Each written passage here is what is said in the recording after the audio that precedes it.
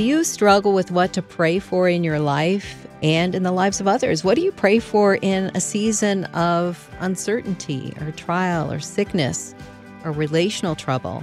Million Praying Moms Erin H. Warren gives us a handle on the foundational topic of praying about faith in her new book, Everyday Prayers for Faith, Finding Confidence and Faith Even in the Most Challenging Circumstances.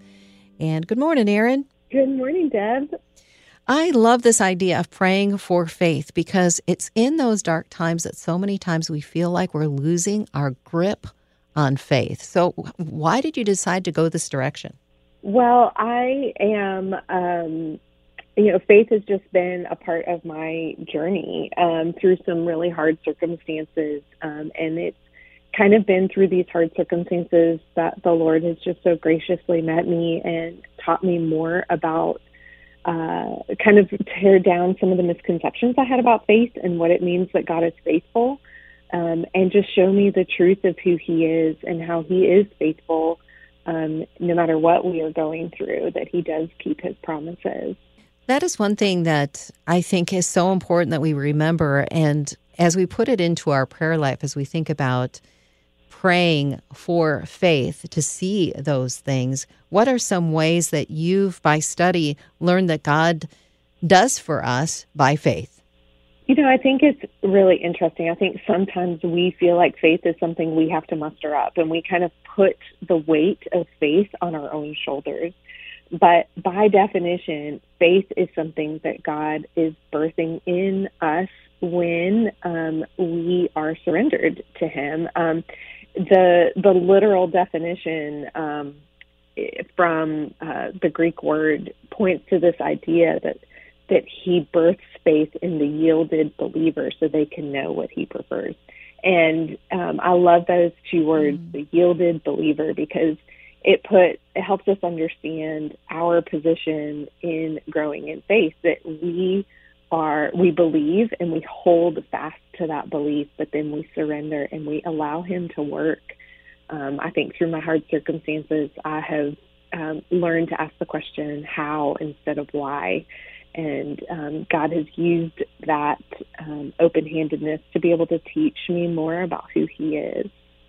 So would it be okay for you to share some of your circumstances that you found yourself in the midst of where you really had to lean on God's working in your life? Yeah, when I was, it started about 7 or 8 years ago.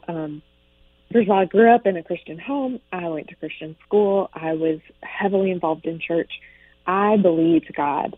And so when I talk about questions of faith, I think a lot of times we always put them in that box of I'm either questioning all my faith or, I either have all my faith or none of my faith. And so, but what I think I learned in that is that sometimes we have misconceptions about faith.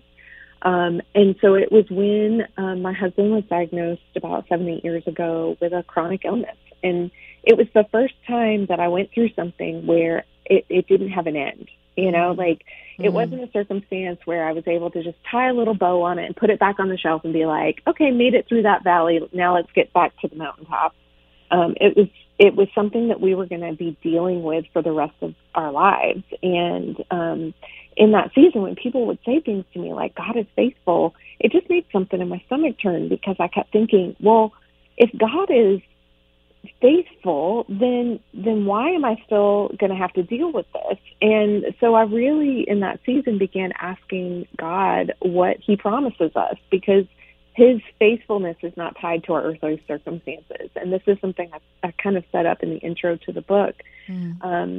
When we tie our good circumstances to His faithfulness, so when something good happens in your life and you get the healing, you get the job, you get the guy, you get the baby, all those things, and we say God is faithful, what does that say to the person who didn't get the healing, who didn't get the job, who didn't get the good thing that they were praying for?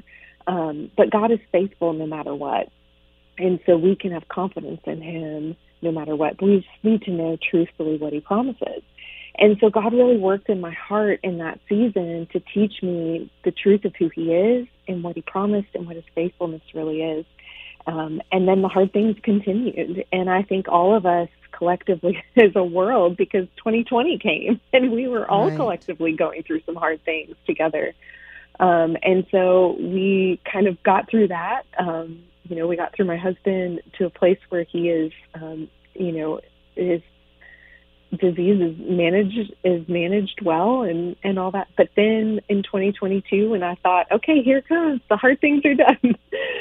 My youngest son was diagnosed with type 1 diabetes, and it has been by far the hardest thing I've walked. If you know anybody who walks that, it's a 24/7, on call, diligent, every single day thing, and it's exhausting and hard. And but the Lord has proven himself over and over and over as we walk through this, that he is kind and gracious and with us and comforts us and guides us, and all these great promises that are just precious and worth so much more than any good circumstance here on earth. So how do you put this into practice in your prayer, Erin? What does it look like? Can you give us an example of an everyday prayer for faith? Yes, I can. I think a lot of times we always struggle with, we think of prayer as always just coming to God and asking him for things. And so I think a lot of times we misunderstand and we fell short the power of prayer, because so much of prayer is being in the presence of God. It's reminding ourselves who he is, and all of that. One of my favorite prayers from the book is the prayer around the promise that he is faithfully present. And this is the prayer from the book. God, I know that you are faithful to be with me. Let me not miss you in the moments of my day. Help my eyes search for you and see you. Help my ears listen and hear you. Help my heart and mind to hold fast to the truth that you never leave or forsake me. Thank you for making the way for your presence to be with us always, even to the end of the age. Oh, I love that. That is really good. We're talking this morning with Erin H. Warren, and the book we're highlighting is Everyday Prayers for Faith, Finding Confidence in God No Matter What. I want you to address something that you talk about in the book. How does God hem us in? Why is that a good thing? I absolutely love this one. So it goes along with that promise, but then also that he also goes before us and behind us. The verse for that day is Deuteronomy 31:8. It is the Lord who goes before you. He will be with you. He will not leave you or forsake you. Do not fear or be dismayed. And that language of hemming you in comes from Psalm 139. And you think about the hem of a garment, how it completely surrounds something. And so it's a reminder to us that God is not only with us, but because he is eternal and timeless, he is before us, he's behind us. And so it is such a comfort to know that you don't have to worry about tomorrow. God's already there. Because he is omnipresent, it's not just that he is present in this moment, it's that he's already present in the future. He's already still working. He's continuing to work on the things that happened yesterday, and he's already waiting for you tomorrow. So no matter what happens, no matter what phone call you get in the next hour, no matter what doctor's appointment you have tomorrow, no matter what phone call you get from the school, no matter what you are going through, he's already there waiting for you, and he is with you, and he has hemmed you in, and he knows what is going to happen, and he's with you. He's not going to leave you or forsake you. Well, this is such a faith-bolstering conversation, Erin, thinking about our faithfulness of our God. Is there one particular day in this devotional that has really stood out to you as being something right now that you're praying that has continually bolstered your faith? Oh, that's like asking you to pick a favorite child. There are a couple in here that I think really, that one that God is faithfully present. I think another one is that God is faithful in suffering, but that he's also faithful to use our suffering. I think a lot of times, I think that is the great hope of the Christian faith. We're all going to go through hard things. Everyone, whether you believe in God or not, there are hard things that you go through. But what makes the Christian faith and what makes God so amazing is that he uses it. And he uses suffering to teach us more about who he is and he uses it to make us look more like Jesus. And I think that that is the great purpose in suffering that we sometimes miss. Like I said, it's having that heart that is surrendered to say, how do you want to use this in my life, Lord? And don't let me miss the purpose in this. We most likely are never going to get the question to why something happens to us this side of heaven. And even if he did, I don't know that we would ever get an answer that we would be like, oh yeah, that makes sense. Why you would do that to me or allow this in my life. But he's so good that he is above, and he can take anything and he can use it to make us look more like him. And I think that's one of the greatest encouragements that we get to experience.